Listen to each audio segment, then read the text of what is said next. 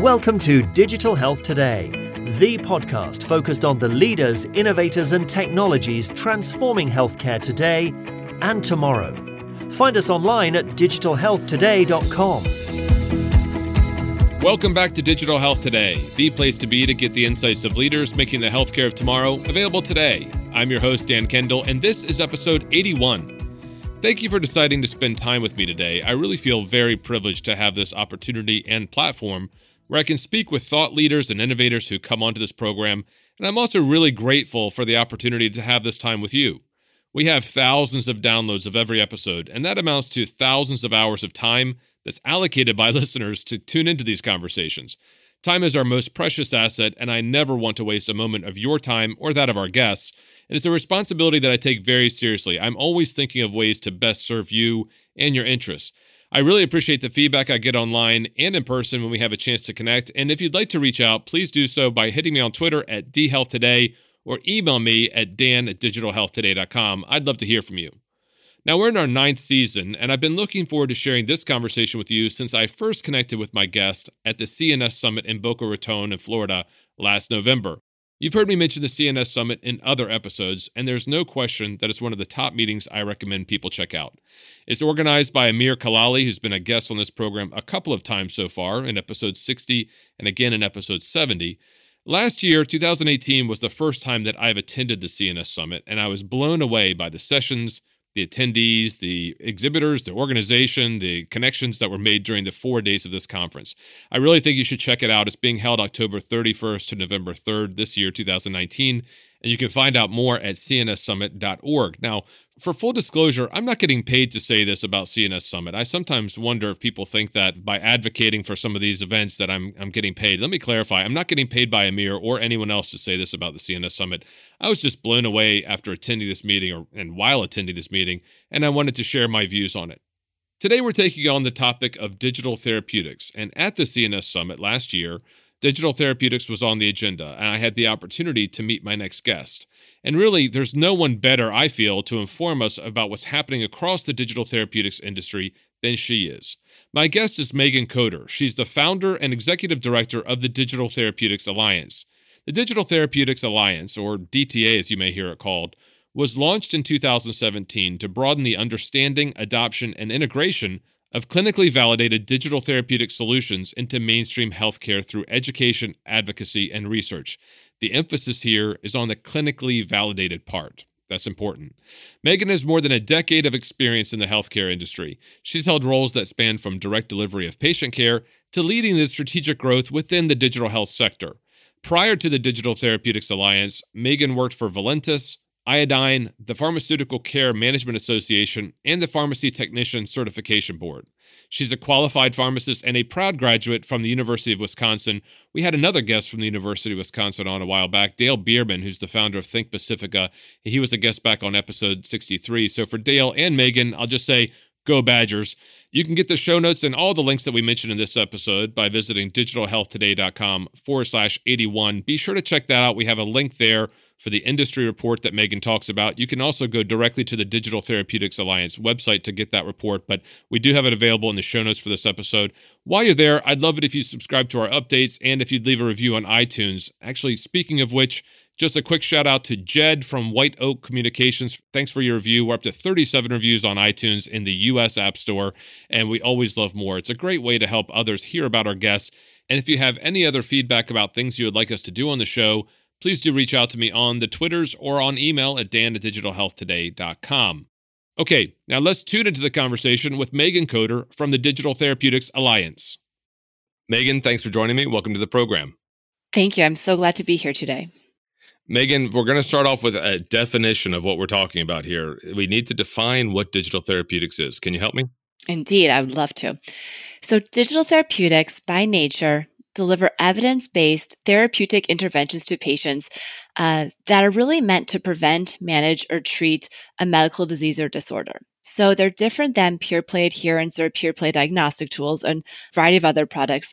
But the main purpose of a digital therapeutic is to use software to generate an intervention specifically for a patient that, again, is in that disease space area to really make sure that we have outcomes that are measurable, and we can really grow from that in terms of how digital therapeutics then are being used in patient care across the board. All right, so let's dive into what some of those things are, because medical and healthcare apps have been around since app stores began, since about 2008 when the App Store opened up. This is beyond apps and simply software. How long has digital therapeutics sort of been in development? I know it was sometimes called digiceuticals not that long ago. What's sort of the background of the history of how it's evolved to the point where we are today? So, health and wellness apps have been on the market for quite some time, and they're really prolific in nature. When we're looking at digital therapeutics, we're looking at a much more narrow segment of that digital health industry. So, digital therapeutics stand apart from digital health apps while still under that umbrella yet. But there are a number of companies in this space, such as WellDoc or Omada or Propeller Health, who have really been in this digital therapeutic space for probably a good 5 to 8 years, plus or minus. So it isn't necessarily a new category, but now the rate that this field is starting to evolve has really started to increase. And we're hearing a lot more about other companies coming in to develop products and serve patients in a way that really addresses medical issues, as opposed to just tracking or monitoring them. They're actually delivering interventions to patients now using a digital platform. So that aspect isn't necessarily a new thing, but is definitely evolving much more quickly than we've seen in the past. And digital therapeutics, do they work entirely independent of medicines, or do they sometimes work alongside a traditional prescription medicine? Both is the answer. So there are Okay. some that are standalone where they will be used independent of any medication or therapy. But then there's others that will be a companion or a counterpart to a medication. And that medication could be a class of medications. So you may have digital therapeutics that are helping with insulins in general, or may have digital therapeutics that are specific to one specific type of inhaler or asthma medication. So there is a variety of digital therapeutics already out there, and that variety is only going to continue to grow. And is there a difference between digital therapeutics and what I've sometimes heard called prescription digital therapeutics? So, similar to how digital therapeutics are a subset of digital health, prescription digital therapeutics are a subset of this digital therapeutic category. One of the things that DTA did this past year was create an industry definition of what even is a digital therapeutic. But then we also put together a categorization of the types of products that are out there in the digital therapeutic market space. So some of those are in that prescription only space. Some of them are over the counter. So you need to have regulatory clearance to be able to market your product, but you don't need a prescription to do so. And then others on the other side of the spectrum are direct to consumer. So there's no prescription needed. And regulatory agencies have decided, based upon the level of claims being made, that it isn't necessary to actually enforce regulatory oversight for those products. So the moral of the story, there is a spectrum. You could have a prescription digital therapeutic, but you can also have one that's direct to consumer or even over the counter, similar to the medication framework Gotcha. that we're mostly familiar with. Great. Yeah. And you mentioned the DTA, Digital Therapeutics Alliance. We're going to come on to that towards the end of the program about some of the things that are there. But I know that you do have a large body of work and a PDF that's available through the website that describes some of this. So we can talk about that. So what types of software? I mean, is it really strictly apps that we're talking about here? I mean, apps are so commonplace. Is that really the basis of digital therapeutics now? So we as an industry are trying to get away from the terminology of an app. So in general, while these may have an app-based format, and that's how a patient engages with them, they're much more than just a pure play app. So digital therapeutics, while there are many parallels to the drug realm, the way that they are designed and the way that they are validated and put forth into industry follows a lot of the pathway of a drug development process. But then there's also this idea that they are regulated often as a medical device, but they also provide a service. So they fit three different categories in a different way. So if you look at a pure play health and wellness app, the goal is usually to help the patient or the consumer, the user, either feel better, do something else about their health that makes an improvement. When we're looking at digital therapeutics, that interface could look like an app, but there's much more behind it in terms of the algorithms being designed, the validation needing to prove that those algorithms are doing what they need to be doing so that the program can make the claims that they need to make. So there are a lot of factors that go into it and also a lot of components. So you could have extra devices plugging into a digital therapeutic. You could have a digital therapeutic generating algorithms and responses, but the intervention could be delivered by a medication or even a person or a service or whatnot. So it's a complicated landscape. So just to reduce it to an app may not give it the legitimacy that it actually deserves. Okay. So it's a combination of a variety of different components, possibly hardware, possibly pharmaceuticals, possibly an app, a variety of different things that need to come together. You mentioned how they're validated, and you also said that some of the companies have been involved in 5 to 8 years. So I imagine the FDA strategy has rolled out and evolved over this period at the same time, and I presume they've done that in concert with industry. Can you tell me a little bit about the background of the FDA strategy that's led up to where we are today and what we think and what we see is going to happen with the FDA and other regulators going forward? Most definitely. So I'm going to take it a few steps back. The IMDRF is a group of international medical device regulatory agencies that have come together to start to identify what is software as a medical device.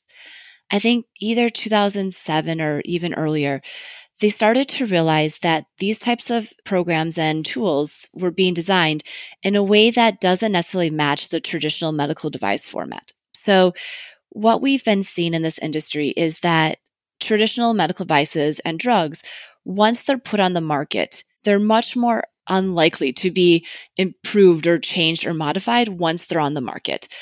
Whereas when you come to digital therapeutics, there's this iterative process where you are using real world evidence to really ensure that the outcomes being delivered are the right ones and the consistency and the quality are there. So you'll much more often see these products being iterated and changed over time.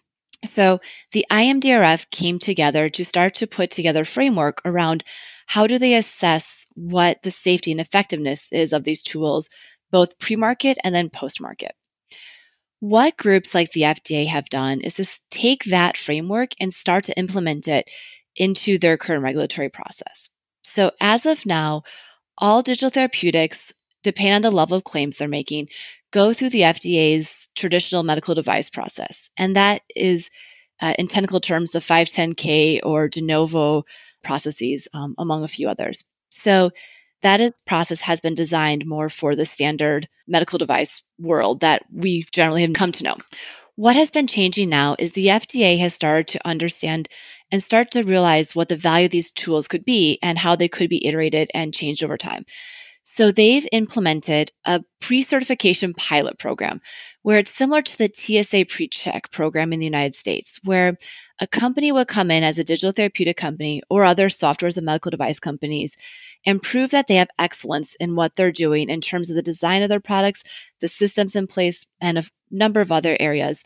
And once they have this seal of excellence, for lack of a better word, then their products would go through different levels of clearance based upon that initial certification or approval.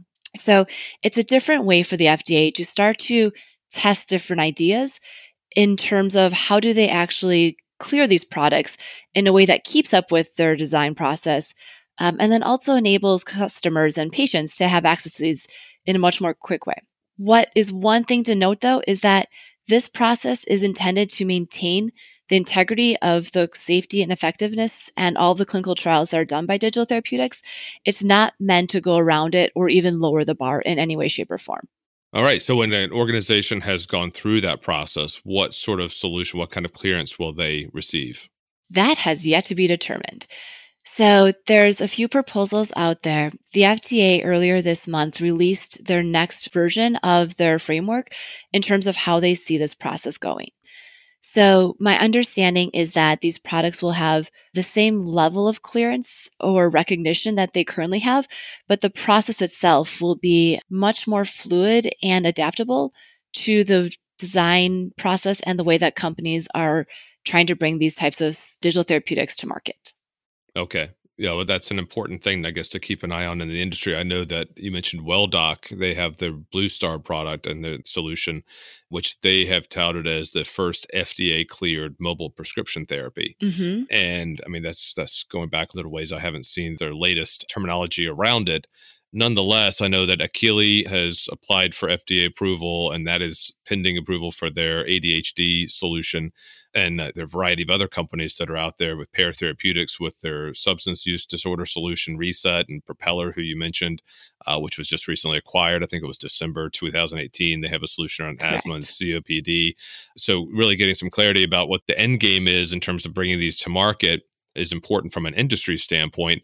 What is the response from pharmaceutical companies? How have they responded to this growing area of therapeutics? There's actually been a variety of responses. In general, I think the pharmaceutical industry really sees this as a significant opportunity and one that they want to be engaged in.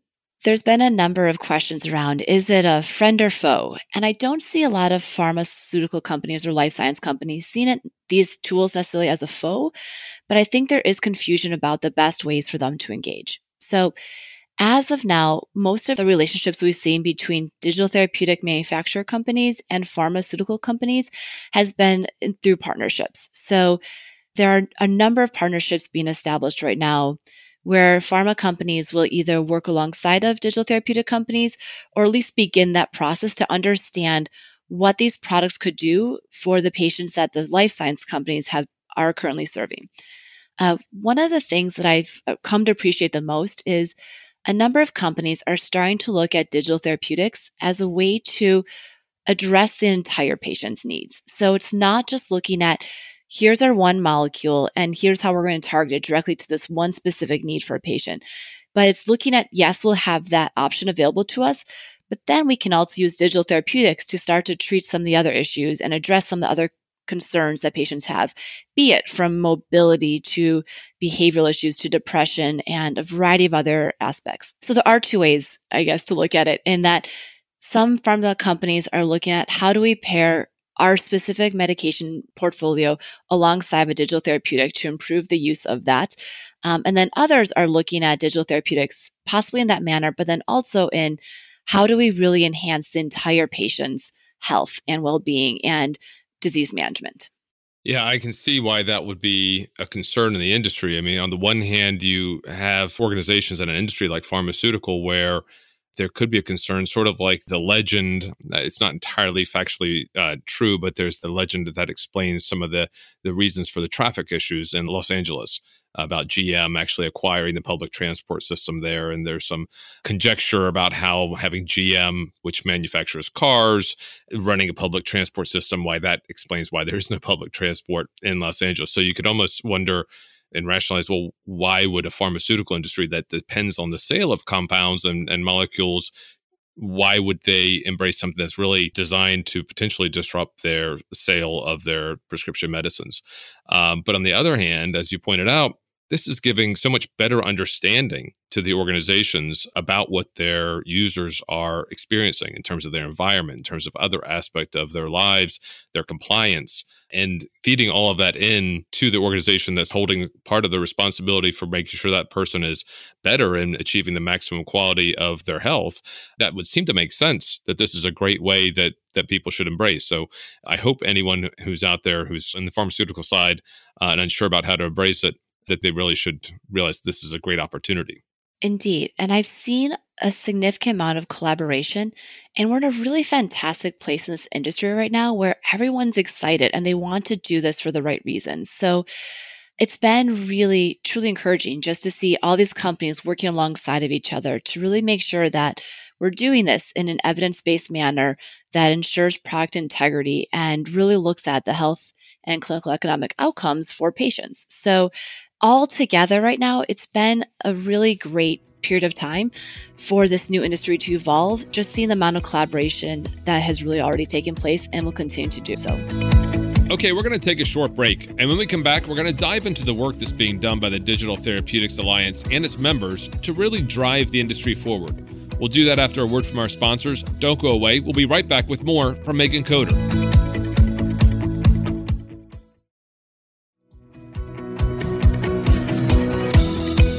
Okay, we're back and we're speaking with Megan Coder, Executive Director of the Digital Therapeutics Alliance. Megan, let's talk about the industry. You're a pharmacist by training. You launched the Digital Therapeutics Alliance at the Frontiers Health meeting in Berlin in November 2017, which is another great meeting, frankly, that I highly recommend people attend.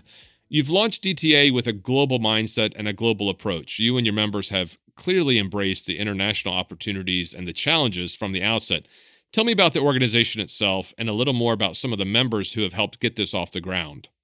With the Alliance, we came together as a group of organizations and stakeholders really dedicated to this idea that if this new industry is going to really fulfill its purposes in terms of creating meaningful tools and products that are going to deliver meaningful outcomes to patients, that we need to have consistency in the industry. So what we've been looking at are ways to define this industry together and ways to establish core principles that all digital therapeutic products and manufacturers must adhere to, really to ensure that idea of safety, quality, and effectiveness across the board.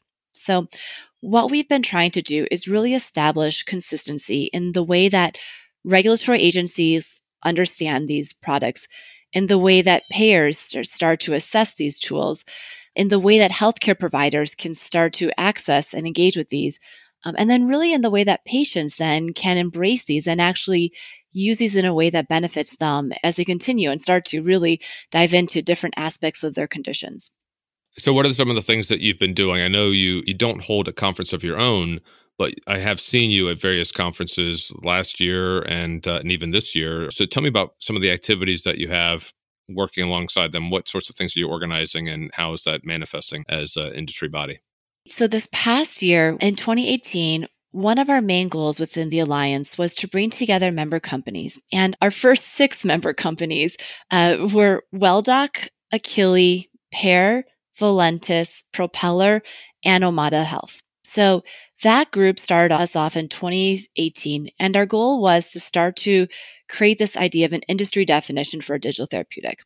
Over time, we began to welcome on new member companies, and we closed out 2018 with 25 organizations really dedicated to this idea of defining this industry and creating consistency and cohesion across what we're doing.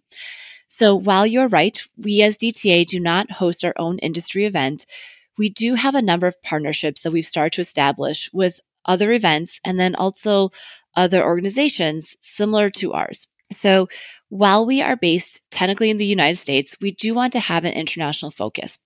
One of the partnerships we've established is with the European Digital Therapeutics Partnership. And their goal is really to educate the individuals within the European Commission around the policy aspects of what digital therapeutics are and how they can benefit the members and the individuals within each of their respective countries.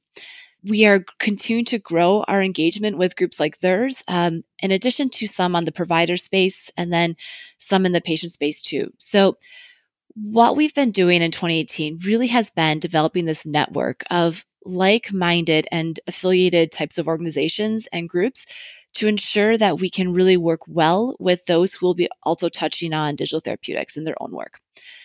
In 2019, I foresee us doing a lot more internally in terms of developing working groups that are going to be focused on much more specific issues that'll be focused on mapping specific areas and starting to identify solutions from an industry perspective of how we can start to engage more meaningfully with our key stakeholder groups. So you will continue to see DTA members and myself and other staff members at different industry events and in public events.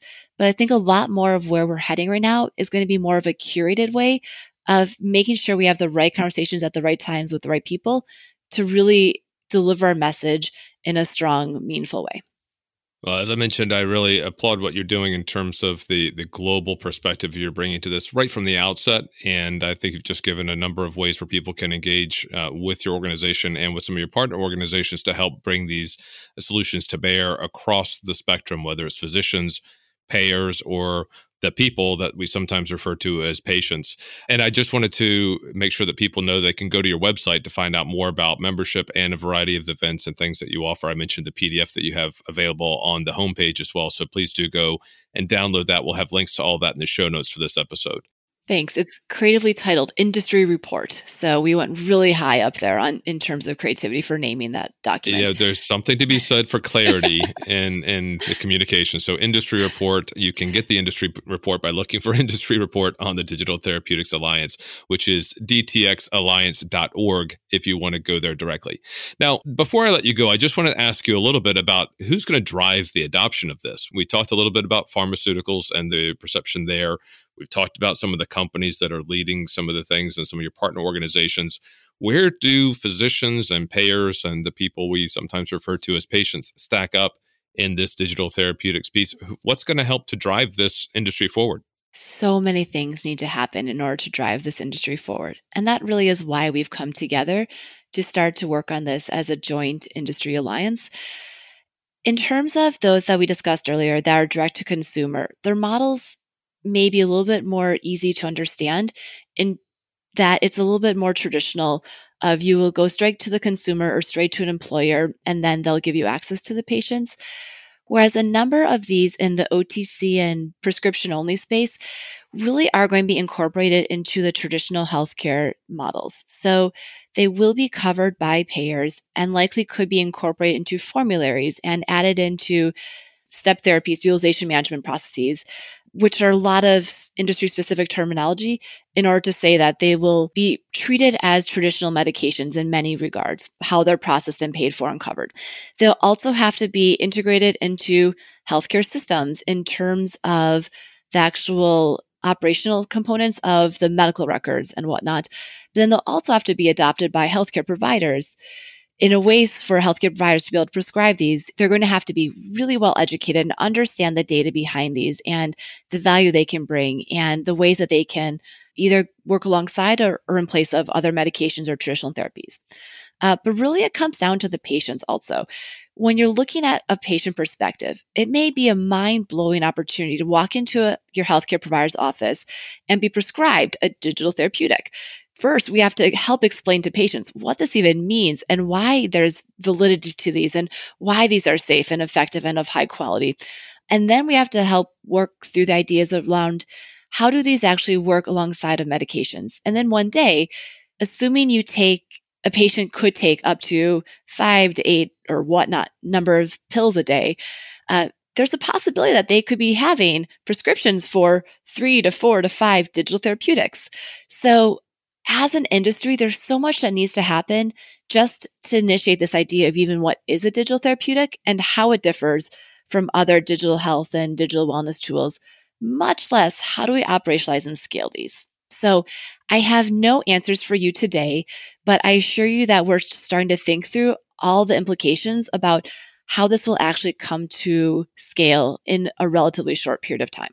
Well, I applaud your leadership. I thank you for your leadership in this growing and evolving field. I think that the DT Alliance, Digital Therapeutics Alliance, is really doing a great service around the world. And it's clear with the membership growth that you experienced in 2018 that there's a big need for this. And there's obviously a great conversation to be had as we do pick through all these various issues.